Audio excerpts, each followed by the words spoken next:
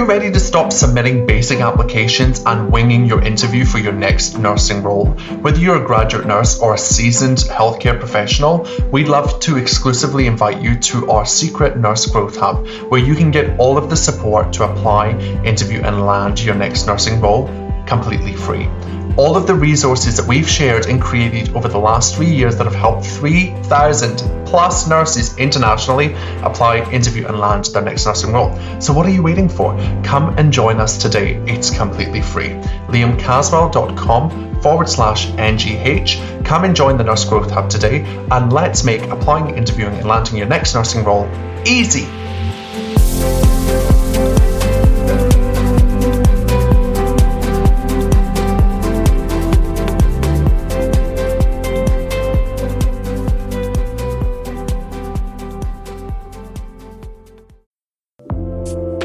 Hello, you are listening to the High Performance Nursing Podcast with me, Liam Caswell, where I help clinicians just like you take control of their careers and remove all the things stopping you from achieving your biggest goals. Let's dive in. Hello and welcome back to the High Performance Nursing. Thank you so much for your time. Today, we have a fabulous guest all the way from Canada. I'm Cristina Capucci. Welcome to the podcast. How are you?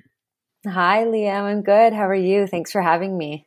I am amazing. Where is it again that you are in Canada?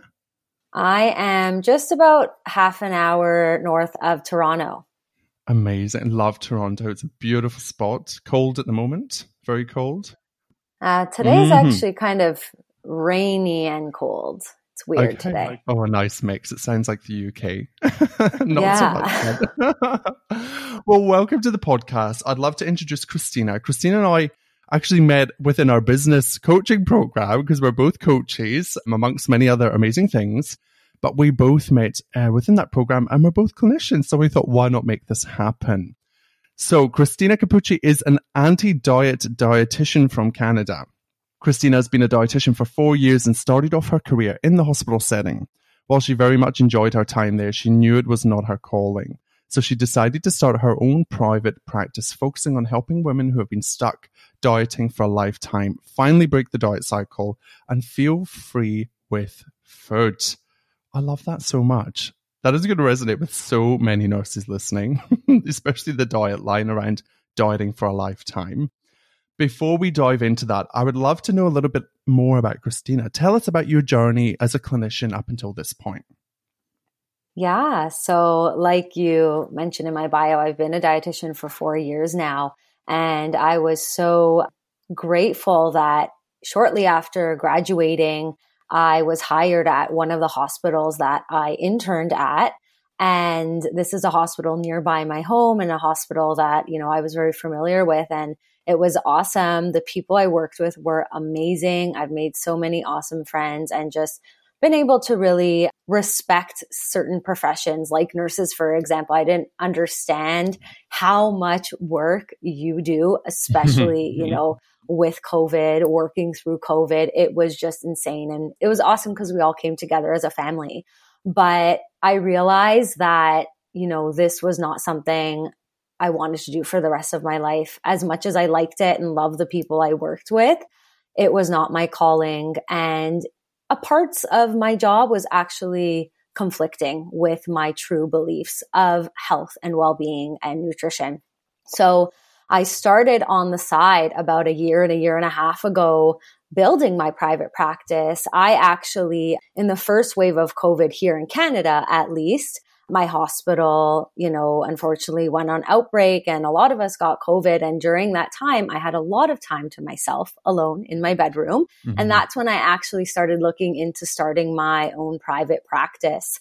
And I, started it up a year and a half ago and eventually went to part-time in the hospital and cut cold turkey about 5-6 months ago and quit my full-time job at the hospital to fully pursue and put my heart into my coaching business and private practice to help women really break free from this awful, vicious cycle of dieting and finally just feel comfortable in their skin and free with food without obsessing over weight loss all the time.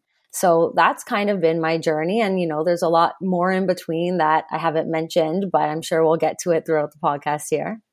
I love that so much. Yeah, I love that. And I'd like to add that I also, as a man, definitely struggle with diet culture. And I think that obviously you work predominantly with women, but there will be male nurses listening to this, male clinicians. And it's something that comes up for everybody, I think, given just the way society is nowadays around diet. And it's just constantly in our face, isn't it, about how we should be thinner and skinnier and all of these things. So I love that you talk about stepping into your own truth and realizing that your work wasn't necessarily aligning with your own values and what you believe to be true. And I think that's a good lesson for everybody listening, working in healthcare, that we don't have to conform, that we can follow our own path and we can follow our own values and vision within our careers themselves. I love that. So tell us a little bit about why you chose to become a dietitian. What drew you to becoming a dietitian in Canada? Yeah. And before I say that, I actually want to add, diet culture absolutely does not discriminate. However old you are, however, whatever sex, gender, age, I've seen 7-year-olds struggle with this and it's horrible. It breaks my heart, but it absolutely does not discriminate. So yes, exactly like you said, I'm not, I'm only focusing on women right now because it's important to kind of focus on a certain population to help the most people. And obviously I resonate with being a woman myself, but absolutely men, anyone can struggle with this and be a victim of diet culture. That's what I like to call it. Yeah. So that's kind of, I just want to add that there. But what brought me to being a dietitian? That's your question, right? Yeah. Okay. So yeah, my own toxic relationship with food actually brought me to be interested in nutrition and pursuing a career, because in high school, when I started thinking about what I wanted to do, that's when I was getting a little bit, obsessive with what I quote unquote should eat or shouldn't eat, how to, lose weight. I was personally obsessed with that myself. And naturally that drew me to want to learn more, because I thought, I'll become a dietitian and I'll know exactly what to do. I'll be the healthiest person, and just like very obsessed with it. Right. So it's funny because what brought me to the profession is not what I even care for right now. It's not even what I am fixated on. So my journey of, struggling with my own disordered eating, I was never formally diagnosed, but struggling with my own disordered eating and coming out of that and healing from that really helped me understand how harmful I was thinking and talking about food and my body, and how I never want to put that on anyone else, any of my clients, anyone around me. So I made a really big shift in my own personal life right before, in and around right before I officially became a dietitian. I did a master's program, and that's when I feel I was doing a lot of work on myself. And I came out of it knowing that I did not want to focus on weight loss. I wanted to focus on how you feel about yourself physically and mentally, instead of focusing on all the external cues and issues and messages, and move away from that and move more towards, kind of like you said, and what this podcast is about, being aligned with yourself, but being the best version of yourself. And you can't, unfortunately, do that with dieting. A lot of us think dieting brings us closer to that, but it actually brings us so much further away from us and who we truly are inside, and our focus and what we actually even value. So I wanted, I became a dietitian, and I feel like now an anti-diet dietitian, because I just want to help people not go back down that route of continuing to be a victim of diet culture. Move away from that. Yes. And I love, as you told that story, I'm just thinking, it sounds like your reason why you wanted to become a dietitian kind of changed as you moved through that process, and you became kind of more aligned and more enlightened about what it is you truly wanted from your career. And I talk a lot about that on the podcast. A lot of people within their careers, just thinking about nursing, start off their careers with this vision of like helping the people and, serving the people. And then as we move through a career, that why, that reason for being changes. It's really important. I love that you brought it up, that we allow that to change and evolve. And we don't hold on to that vision from 3-4 years ago that no longer serves us, because that is burnout. That is the process of burnout and becoming misaligned and feeling really frustrated and demotivated in your work. So I love that you gave that a different spin, but within your own journey. Yeah, it's so powerful. And I know we'll speak to lots of people here. So reconnect with your career why, people. Okay, reconnect with why you're doing what you're doing and allow it to grow and evolve. So powerful. I love that. So we have lots of student nurses listen to the podcast, lots of early career nurses. And to be quite honest, I think, as you mentioned earlier, when we work within a multidisciplinary or an interdisciplinary team, we often don't know what people do, what their roles entail day to day, because we get so caught up in what we're doing. So can you tell us a little bit about what a day in the life looks like as a dietitian within the hospital setting, and kind of things that you might come across and do, so that we can get a deeper understanding of the role of a dietitian? Yeah, of course. I'm just tapping back into my clinical hat here. I know. So it honestly overall depends on what setting you're working in. I've worked both in a more acute setting and a more stable setting. So a stable setting being like a part of the hospital has a rehab program and, the patients are medically stable. However, they still need to be in the hospital because they need to relearn how to walk or relearn how to eat and swallow and things like that. And then there's the flip side, the acute side. I was in the stroke program. So I can speak to that for sure. And overall, how important dietitians are. We want to focus on, of course, their nutrition, but ultimately it comes down to, is the patient eating enough? So in a hospital setting, imagine being really, really ill, especially if you're elderly. All of these, reasons to eat they're not there in the hospital setting. There's no appetite, add on to some hospital foods that might not be as appealing, or maybe it's not even appropriate for your culture, right? It's not food you're used to. So a lot of these things play in, and a lot of patients' nutrition are very poor in the hospital setting. And these are for people who can eat and can swallow. And that's when you would kind of refer to a dietitian and bring a dietitian in. What can we do for this patient? What can we add to their diet to give them more nutrition? Because it's all full circle. If they're not fueling their body with whatever food, it doesn't even have to be a certain food. If they're not eating, period, they're not going to get better. They're not going to be able to learn how to walk again. They're not going to be able to have the energy to, relearn their words if they've kind of lost their words through a stroke kind of thing, right? So nutrition is kind of the basis of why we want to make sure they're eating enough to kind of continue making sure they're getting better.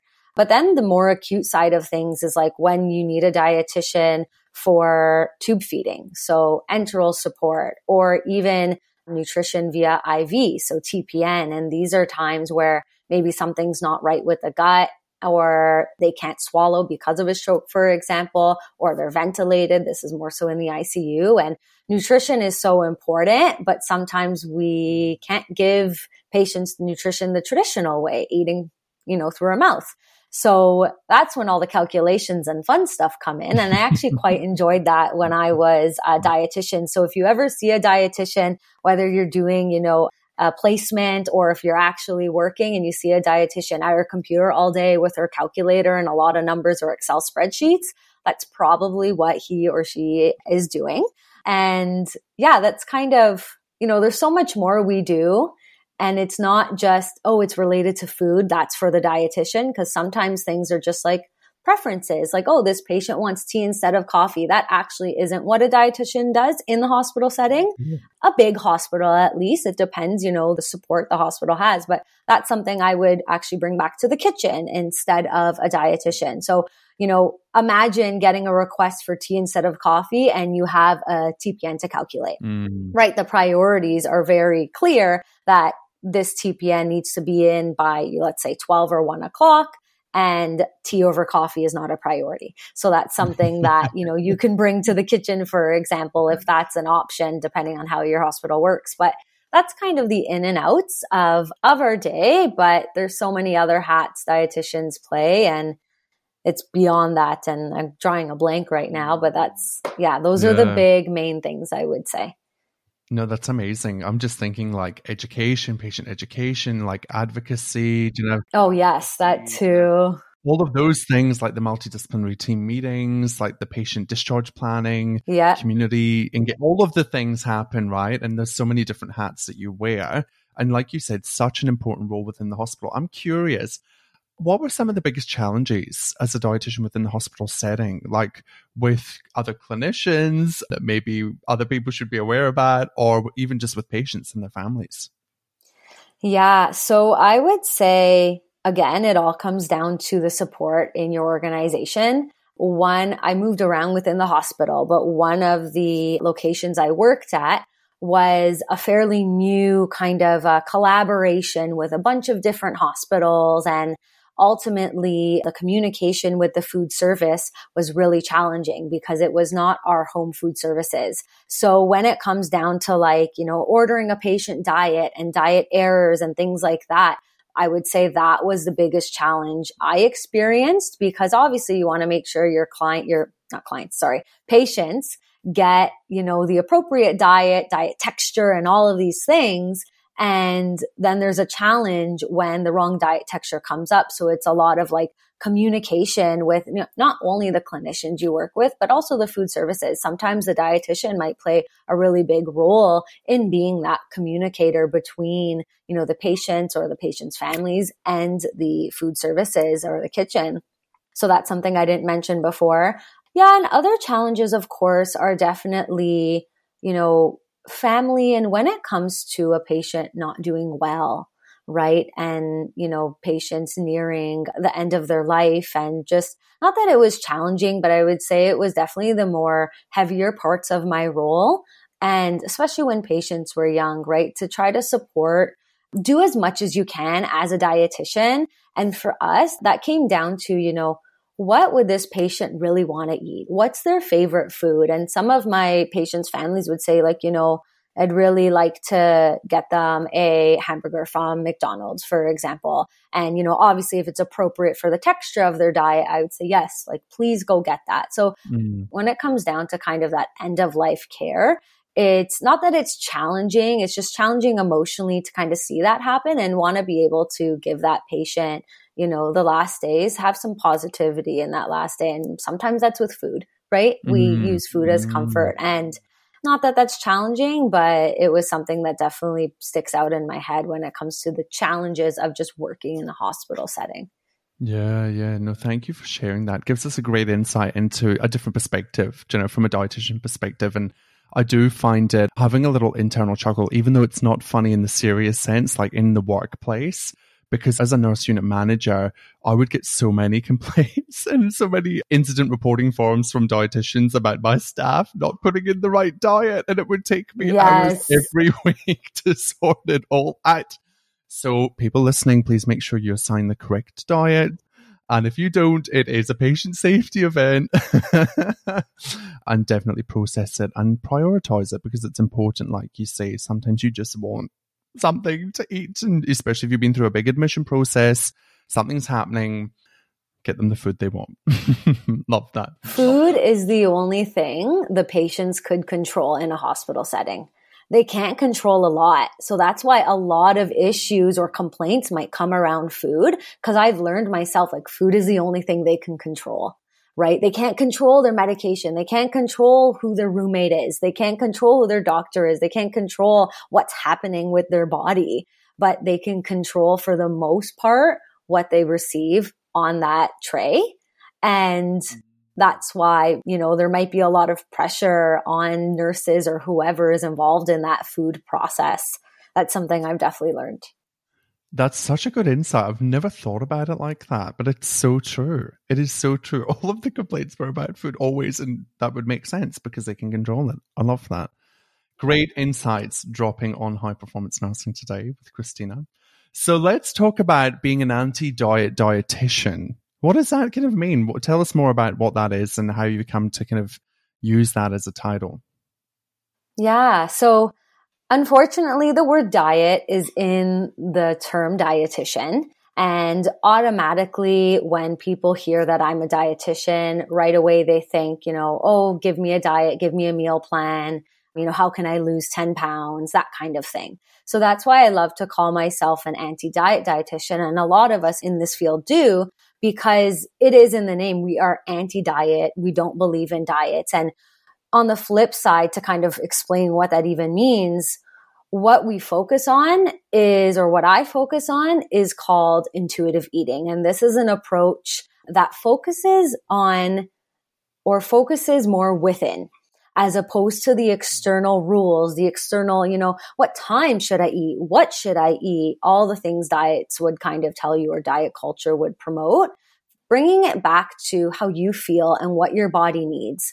I mean, I like to use this example with clients. I help you come back to how you were when you were a kid, or perhaps, if you have children, how your kids are when they're eating before they are brainwashed by diet culture. Mm. If you think about it, when you were a kid, if you remember, or if you've ever seen a baby, drink a bottle of milk. I was with my friend today with her 3-month-old, and she was literally pushing the bottle away, like, I'm done, or I need a break, and intuitively, we are all born that, we're all born intuitive eaters. And that's kind of how I like to explain intuitive eating, but it was created by 2 dietitians, and I'll mention their name here for the sake of the podcast, Evelyn Triboli and Elise Resch. And this was actually created in 1995. So there's a lot of research and validated tools that were created over all of this time. So this is not just kind of like a bogus thing. It is evidence-based, and it is something that is proven to actually improve the well-being of someone. And we're actually even looking at like improvement in blood markers. So like cholesterol goes down, depression is reduced, self-esteem improves, blood pressure goes down. So like, these are things that, we try to do with diets, and it doesn't work with diets because diets are created to fail you. You do them for a little bit, but then in the end of the day, these health markers aren't actually proven for the long run. But with intuitive eating, this is, for the rest of your life. You can eat intuitively for the rest of your life because you are eating foods you enjoy. That's what it's all around. And it's in a way of respecting your body by eating things that make you feel good. And that's kind of, a very general way of explaining it. But I just want to emphasize how like it works for the long time, and you can be the healthiest version of yourself physically and mentally for the rest of your life with this approach. Yeah. So that's kind of what intuitive eating anti-diet dietitian is based around. It's so fascinating. And it's something that I've been learning more about this year myself, thinking about, and we talked about this before we came on, just to indulge a little bit. I have dieted on and off for years, and like different approaches, and I'm always trying to find the next best thing. And what you just said really resonated with me around intuitive eating allows you to respect your body. Because when I think of diet, when I think of like, I'm going to go and do keto for 6 weeks, or I'm going to do X for, I think that like, I don't feel like I'm respecting myself, because I have that shame. Like I have that mind drama around like, oh my God, look at your tummy. And like, oh my God, you're a bit overweight. Like your clothes don't fit. And there's literally zero respect. And I'm sure that will resonate with a lot of people that are maybe hearing intuitive eating for the first time. So what does a day in the life look like for an intuitive eater? I know it would be different for lots of different people, but if you could step us through what that might look like, it would give us a good insight. Yeah. Okay. So I'm kind of thinking of myself in this because I like to call myself or consider myself an intuitive eater after I've, went through my healing journey. So it looks like, waking up, and I've always been a person who's hungry, within the hour, half hour of waking up. I know not everyone is, but for me, it looks like waking up and waiting until I'm hungry. It depends on what your work schedule is. Like now I work from home, so I can wake up and eat when I'm hungry. However, intuitive eating can also look like waking up and eating right away, even though you're not, really, really hungry yet, but you're going to have to be driving for the next half hour to work, and you're going to be hungry by the time you get to work, but you won't have time to eat there. So intuitive eating can also look like a form of what we call gentle nutrition, whereas like you're eating now just because like the timing doesn't work to eat when you're actually going to be hungry. So it's respecting your body by feeding it now, even though you're not quite hungry yet. versus like dieting saying like you need to eat at 9 a.m. because that's the time you need to eat. It's like, it's in a different light. Mm-hmm. Does that make sense? 100%. Yes. Okay. And just I'm kind of checking in like how I do with my clients.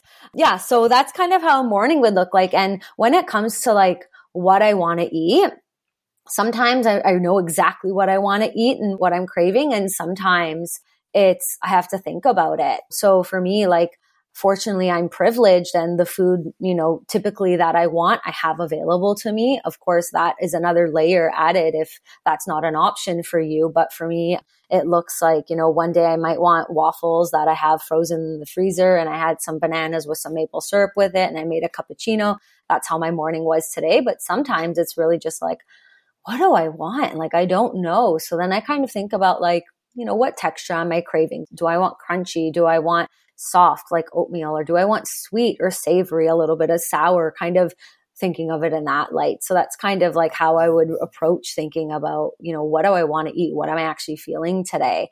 And then the rest of the day goes on, and long story short, when I'm hungry or when I feel that hunger pang is when I respect that and eat, obviously as available to me. So like if I'm in the middle of a client session, of course, I'm not going to just get up and go eat. But right after the session, I will, if I have a window of time, of course. And I wanted to say something there, and now I forgot. Nope, I forgot. I'm going to keep going. So yeah, I eat when I'm hungry. Oh, what I wanted to say is, this piece, what I'm saying right now might not resonate with you, Liam, or whoever's listening here, because when you diet for so long, we actually lose touch of those natural hunger cues a lot of the time. And those hunger cues won't come back, and you may not be able to feel you can trust them until you've actually been working on intuitive eating. My clients, I've seen them get back these natural hunger cues in 2 to 3 months of working with me. So you might not resonate with like, I don't always feel hungry. I'm not sure when I'm hungry. You might not know. But right now I'm privileged to say that I know because I've been eating intuitively for a while now. So that might be something you need to work on, and a piece you might not resonate with right now. However, when you do get to a point of practicing intuitive eating, your body will trust you again. Your body will tell you when it's hungry and tell you when it's full and tell you when it's craving something. Right now, that might be messed up. But when you get to that point, like me, I'm able to trust it. I'm hungry. I honor that. I listen to it, as opposed to saying, why am I hungry again? That's something I would always say to myself. I just ate breakfast. Why am I hungry again? I always ask myself, like, if I am hungry again, I go into it with curiosity as opposed to judgment. So I go in and say like, why am I hungry again? Maybe I didn't eat enough for breakfast. Maybe I didn't, have foods that were as filling as, I did yesterday, for example. And every day is different, right? So that's kind of how the day goes. And, if I want something sweet, I let myself have something sweet. Whereas before, when I was so focused on dieting and weight loss, I would say, I'm only allowed to eat that on the weekend, or I'm only allowed to have one piece of chocolate. And naturally, that would put me into these feelings of being out of control and either eating a lot in the moment or going crazy on the weekends and eating a lot because I'm making up for, what I wasn't allowing myself during the week. So what it looks like in a day now is like I respect and honor those cravings and really think about, why am I craving this? Is it because I'm procrastinating because I really don't want to, do whatever work I was supposed to be doing and I'm just using it as a procrastination tool? That's when perhaps I wouldn't actually eat and try to actually give myself what I needed and look into like, why am I procrastinating, and work through that fear I'm having, as opposed to just, masking it with eating. Because ultimately that fear is still going to be there whether I eat the chocolate or not, right? Yeah. And after I work through that fear, if I still want the chocolate, I go eat the chocolate. But really, like, what's the issue here? Is it wanting to eat, or is it the food? Is it the fear? Sorry. So that's kind of a long-winded answer of what my day looks like as an intuitive eater. So if you have any questions, like, feel free. I'd love to kind of dig further if you want. But that's what it looks like for me. That's amazing. I think just that analogy of like the baby and like, pushing the bottle away just resonated so much with me. just thinking about how we literally just have bought into this cycle, right, of eating. Like, you need to eat breakfast, you need to have your 3 meals a day, you need to have, snacks in between. And you even just think of the school system, and it's kind of very much set up like that, rather than actually just sitting and listening and being like, I'm actually not that hungry right now. Like, I don't need to eat. But allowing yourself the respect and kindness and self-compassion to be like, hey, I'm like, as a nurse, I'm just thinking, okay, I'm on a 12-hour shift today. I'm not going to get to eat until 11 a.m. Like, I know it's not going to happen because it's going to be right a shit show. So, I can have my breakfast before I go to work and like make sure that I can fit it in. But also during that day, I'd be curious to see how intuitive eating, and I can see it because I'm doing that at the moment, but how it would fit in for nurses working 8, 10, 12-hour days where the timing of eating is very unpredictable. Yeah. Yeah. And that's definitely a barrier that you can't control. So, it's all about helping yourself in situations that you can control. And one tip I would have, because I worked with nurses who also had 12-hour shifts and flip-flopping between day shifts and night shifts, right? The night shifts is what gets really tricky. And I know the nurses would always come up to me and be like, all I want to do is eat at night, and how do I lose weight and all of that, right? So that I'll get into in a second. But the first tip I would have is like, you have a long day ahead of you.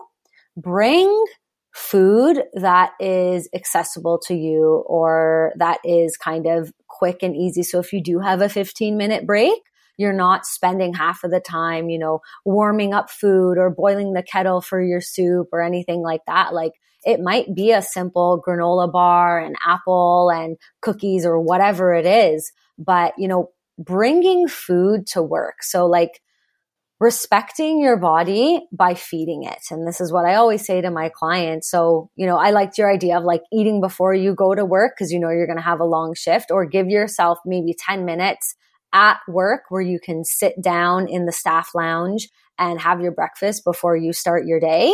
But bring a lot of snacks, bring meals, and most importantly, bring food that you like. Because especially when it comes into night shifts, and this is where I'll bring that in, if you're not eating foods you enjoy, foods that satisfy you, let's say you had lunch and you really didn't like the lunch, but you brought it because it was quote unquote healthy and your diet, said that's what you should have for lunch today. Well, then what's going to happen if a family member brings a box of donuts for the staff, right? You are going to eat those donuts, which is totally cool, but you might feel more out of control or have really, really heightened cravings because you're so unsatisfied with lunch. So if you bring, a lunch and eat a lunch that is more satisfying, you're going to be more likely to be able to just move forward with your day and not constantly think about food, not think like, oh, should I eat the donut? Should I not? Like, you could still have the donut, but that's just because you genuinely want the donut, and that's okay too. But when we, have meals that are either too small or not satisfying, we trigger or we increase cravings more, and we constantly are thinking about food. How are you supposed to focus on the rest of your shift if you're like hungry or not satisfied or constantly thinking about food, or, when's my next break? I'm really hungry, right? So like food that is, or meals that are satisfying and filling. Those are kind of the two key tips I always tell my clients. And when it comes to a long shift, plan ahead. Bring snacks. If you have a locker at work, store some non-perishable snacks in there, so you always have something on hand. You don't always have to go down to the cafeteria and buy something, because that wastes, 10 minutes of your 15-minute break, right? Those are the tips I hope you and listeners find helpful.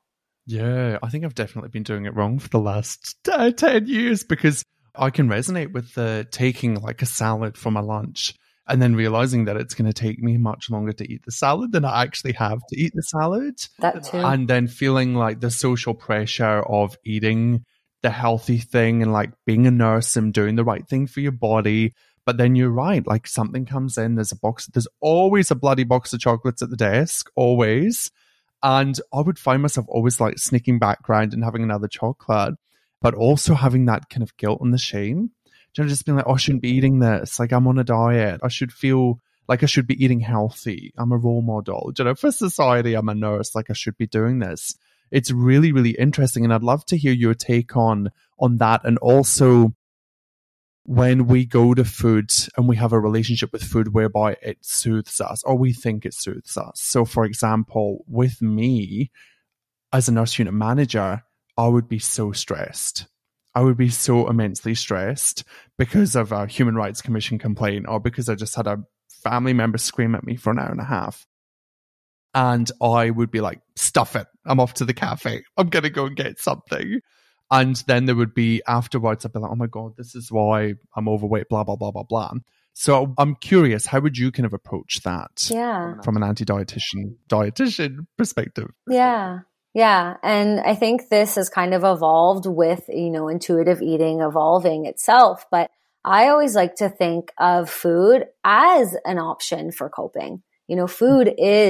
Food can be coping, food can be comforting, it is emotional. So I always include that as an option of coping strategies. However, when it becomes a concern is if food is your only coping strategy. So I always kind of help my clients make a nice toolbox of multiple coping strategies that work for you in different situations. So not every issue or not every struggle is going to be, comforted or solved with the same coping strategy. So, with your particular situation, somebody just yelled at you, you're having a really stressful day, you go to food, which is fine, but it's not actually helping you with what's going on. You're just kind of repressing it with the food. So what I like to say to my clients is like, if you're not ready to let go of food as a coping strategy for everything, let's add on a coping strategy that might be helpful. So for you in that example, it could have been food. And also like, let's call up a friend or family member or someone and vent about your day. And just like, they don't need to like have solutions for you, but sometimes just venting and letting it out is like helpful for me, at least. I literally have yelling in a pillow as an option, as a coping strategy on the list I have for my clients, because sometimes we just need to, again, like same idea, let it out, just let that frustration and anger out. And sometimes it's actually like problem solving. So obviously it depends what the situation is, but if you're, using food to cope, but also using another coping strategy that's actually helping with what's going on, you will be able to move forward from that stressor or struggle and be able to come out stronger from it, as opposed to, constantly using food to cope. Often I find brings people in this vicious cycle of, I'm really, really stressed. Something bad is happening in my life. I use food to cope. Oh my God. Why am I using food? I shouldn't have done that. Guilt, shame, and then the cycle continues, right? So to kind of get out of that cycle, to add to your toolbox of different coping strategies. I hope that answered your question. That's amazing. I love it. I could talk to you for hours about this because I think it will speak to so many people within this. Like I have sat in so many tea rooms with so many nurses and, doctors, other MDT clinicians, and we're all sitting there with our salads and we're being miserable because we're not overly enjoying it. It's not satisfying, but we're trying to do the right thing. And it's just, I guess, if anybody just takes something away from this conversation, it's about raising awareness of maybe like your current relationship with food and just getting curious about it and being like, hey, like, do I actually need to operate like that? Because we all have this vision, right, that we need to be stick thin because this is what's been portrayed to us. And we're all told that we're overweight and there's a global obesity pandemic and all of the things. And, your BMI is X. So you need to get to work.